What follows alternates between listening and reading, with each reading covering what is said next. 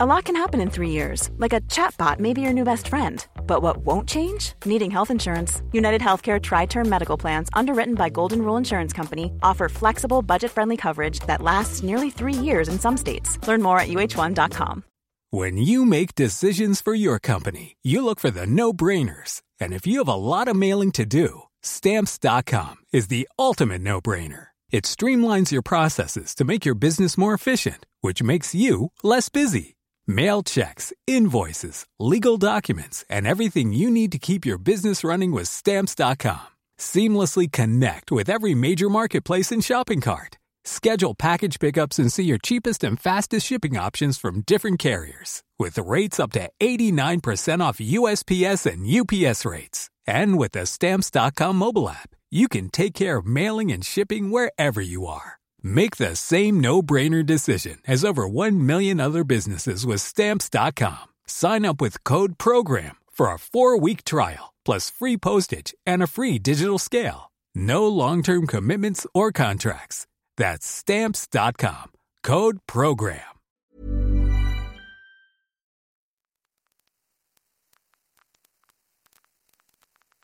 Hey, welcome to My First Time, a mostly sexy sex podcast from Broadly. My name is Zing Sing.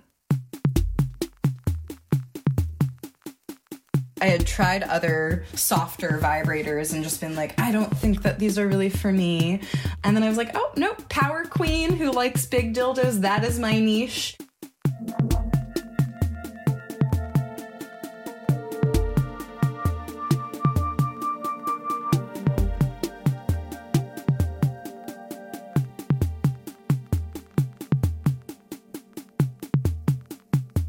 Today on My First Time.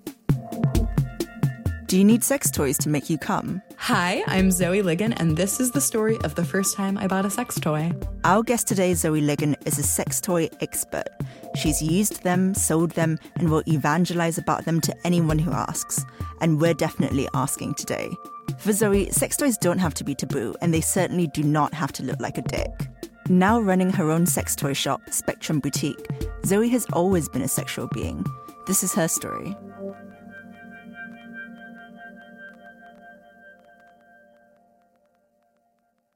Oh, yeah. So I had my first orgasm from oral sex, which is funny because, like, I'm not really a fan of receiving oral sex unless somebody is really down to, like, smoosh their face into my crotch very hard for a very long period of time.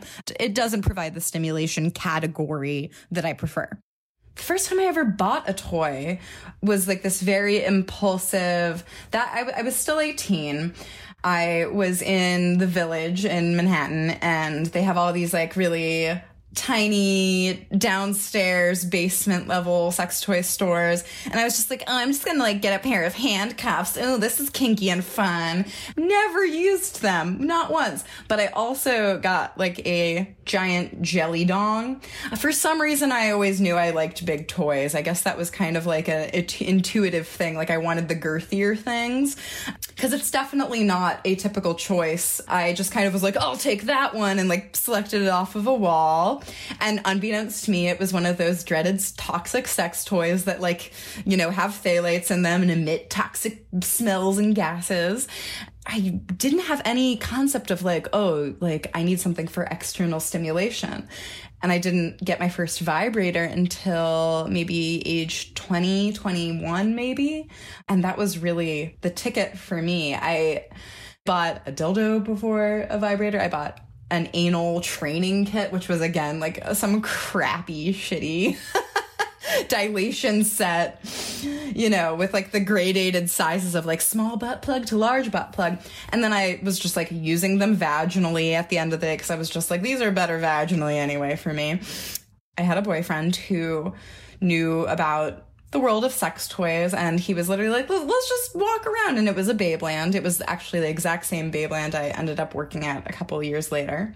And I just remember he felt quite comfortable, and I did a quick lap and was like, okay, cool. Yeah, I'm good. And it wasn't even something that registered. Like, I wish I knew what was going through my mind back then, because it was just kind of like, I think that when you are confronted with all the resources at once, it's kind of intimidating to be like, you mean this shit has been here all along and I've been not aware of this for, my 6+ years of being sexually active. And it feels almost like humiliating and embarrassing. So it was just like this very steep learning curve all of a sudden. And I got a magic wand, and that was fucking fabulous. I had tried other softer vibrators and just been like, I don't think that these are really for me.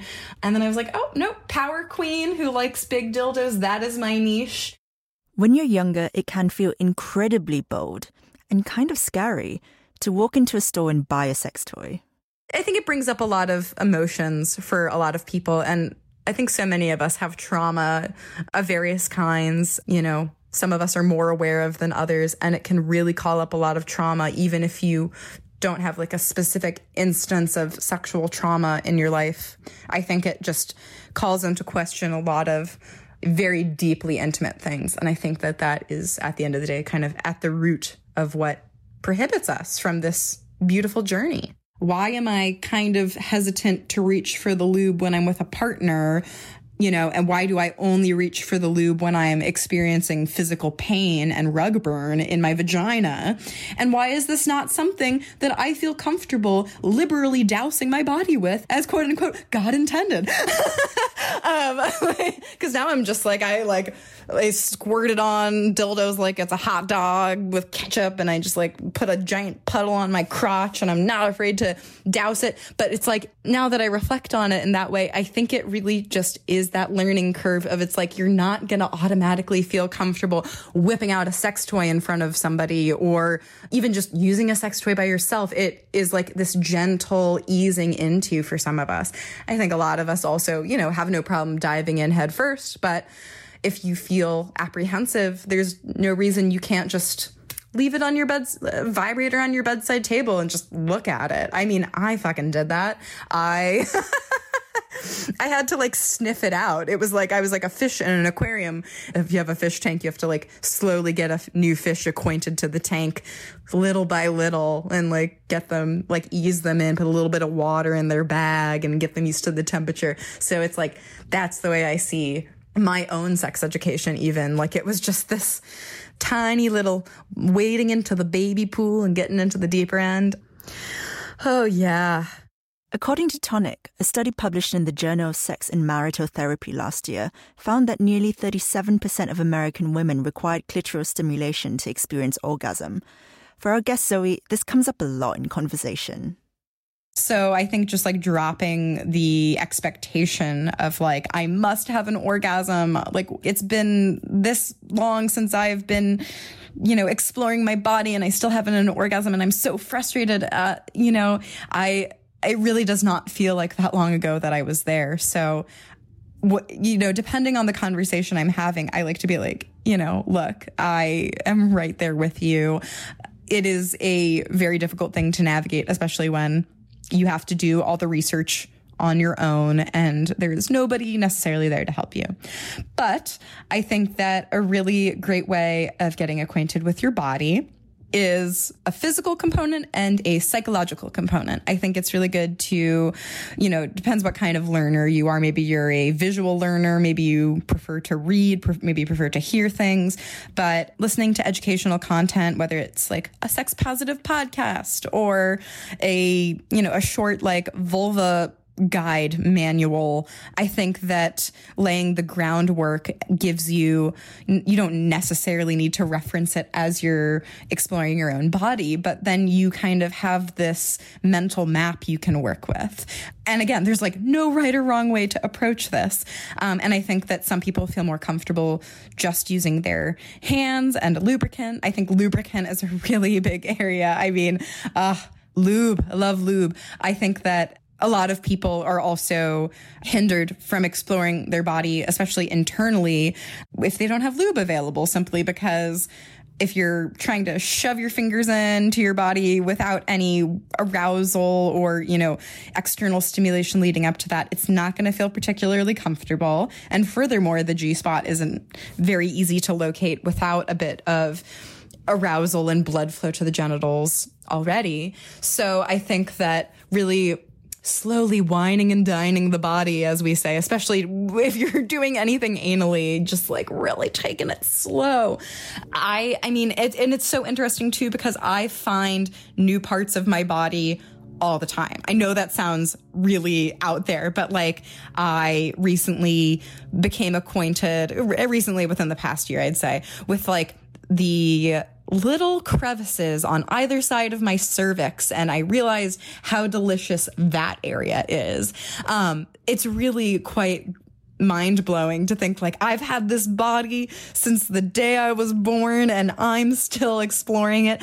And I think it's also, so my advice would be like also reframing it into not being like a, you know, seeing the glass as half empty, but instead being like, this is so exciting. I found out a new thing. Isn't this so awesome? Instead of like the way I felt, which was, I'm so humiliated that it took me this long, you know, and there's clearly something wrong with my body because it took me this long. And I think that that is also very characteristic of me as a person with a lot of anxiety, but I know I'm not alone here. So I think really just being gentle and loving with yourself, both psychologically and physically. It sounds so daunting. And I know that like I go through honestly periods of weeks where like I'm not really in a mood to be touching my body. Like a lot of the sexual practices we talk about here on My First Time, the stigma surrounding sex toys is fading, slowly. But there's still a lot of misinformation out there, no thanks to certain TV shows. While Sex and the City ushered in the notion of using a dual stem rabbit vibrator, I actually find that so much of my job is like undoing the very narrow learning that we have gleaned from shows like Sex and the City, which is fantastic that it existed because it, you know, created the dialogue around sex toys. And I believe that there is like a wand style massager that has its moment in Sex and the City. But it's also just like, there is so much more out there than the rabbit. And the rabbit in particular works on such a narrow range of bodies simply because when you have a shape that's supposed to stimulate you internally and externally, you're also kind of assuming everybody's body is laid out the same way, which is simply not the case. And I mean, I think it's definitely specific to gender as well, right? I just wrote a piece about the stigma around masturbation sleeves specifically. You know, things that people often refer to as fleshlights, but the general term for is just, you know, masturbation sleeves. People will also call them pocket pussies. And I think a name like pocket pussy, you know, gives it the connotation that, yes, this is a replacement for something, when in reality, you could have the most lifelike sex doll and it just would not, you know, with heat and self-lubrication, it would never feel like a human body.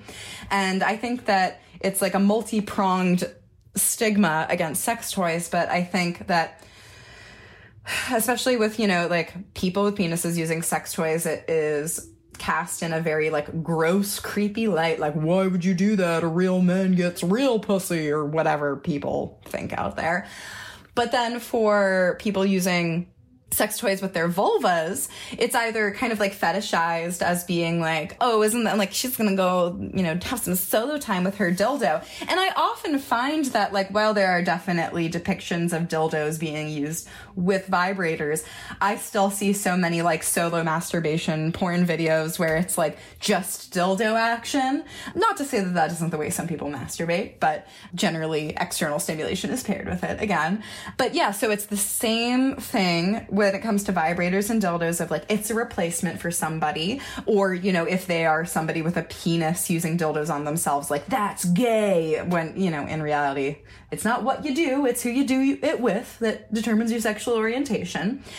So it's the replacement for a person thing that creates the insecurity. That, and also just like, I think an unfamiliarity. I think that there's also of course, the myth of, you know, being stretched out and loose, which is bullshit. And also the vibrator desensitization myth, which is also bullshit. And I feel like that one I'm still having to come back to a lot.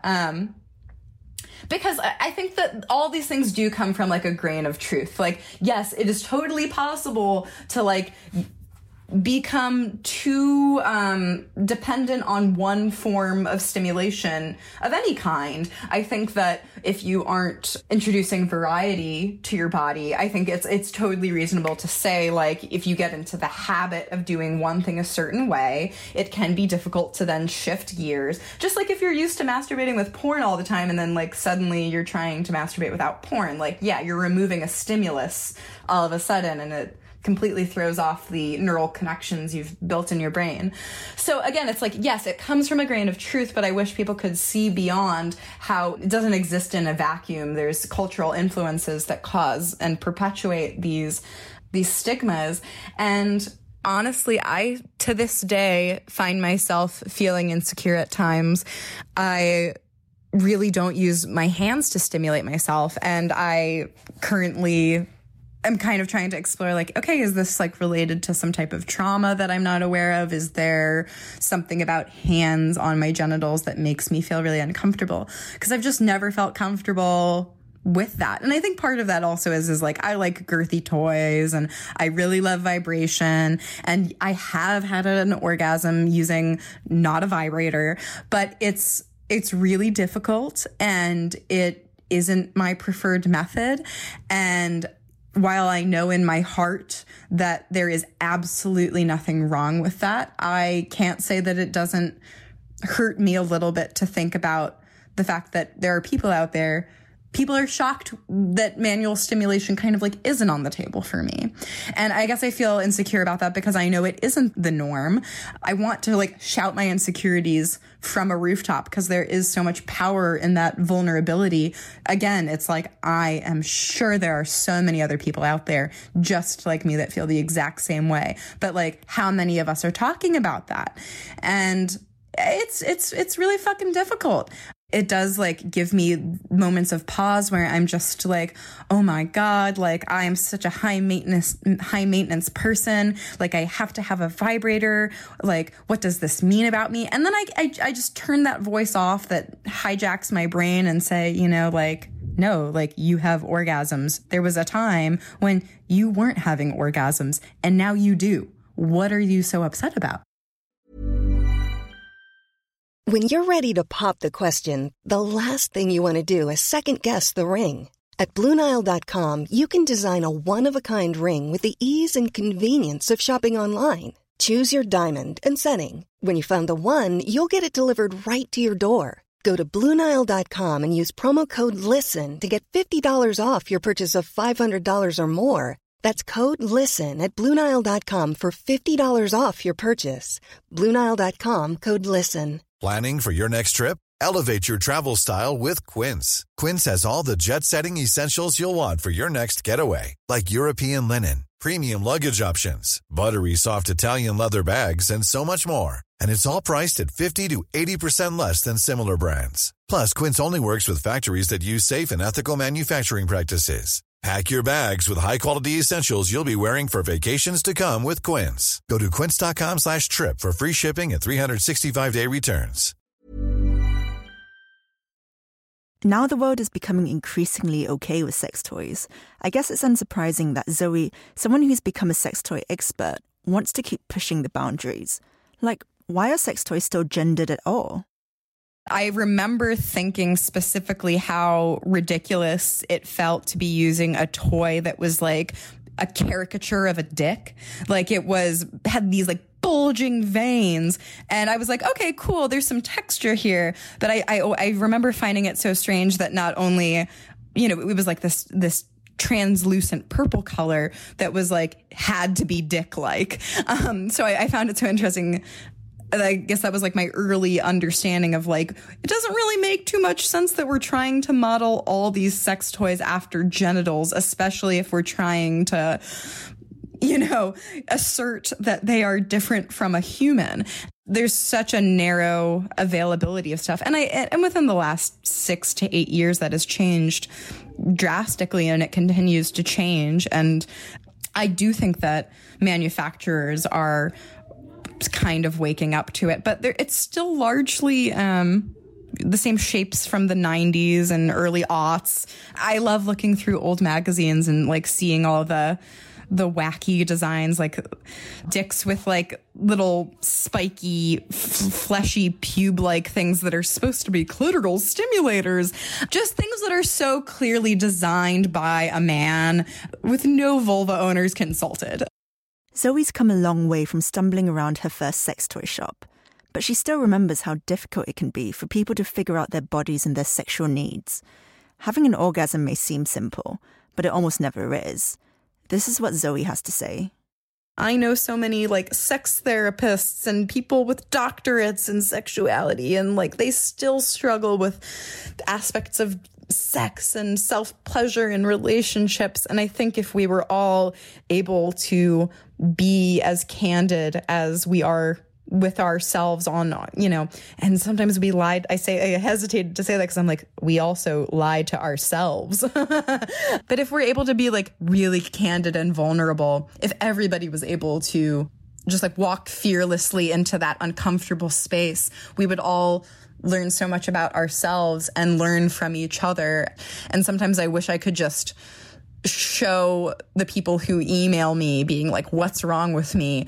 The volumes and volumes of other emails asking that exact same question. Because I'm just like, sometimes it takes the cold, hard proof of like talking to the hundreds and hundreds of people I have talked to see with your own two eyes that this is not something that you are imagining. This is not, you're not missing a body part. You're not, oh God. I thought I didn't have a G-spot. I really didn't. And Wikipedia says that the G-spot may or may not exist. So, I mean, Wikipedia is 100% right all the time, right?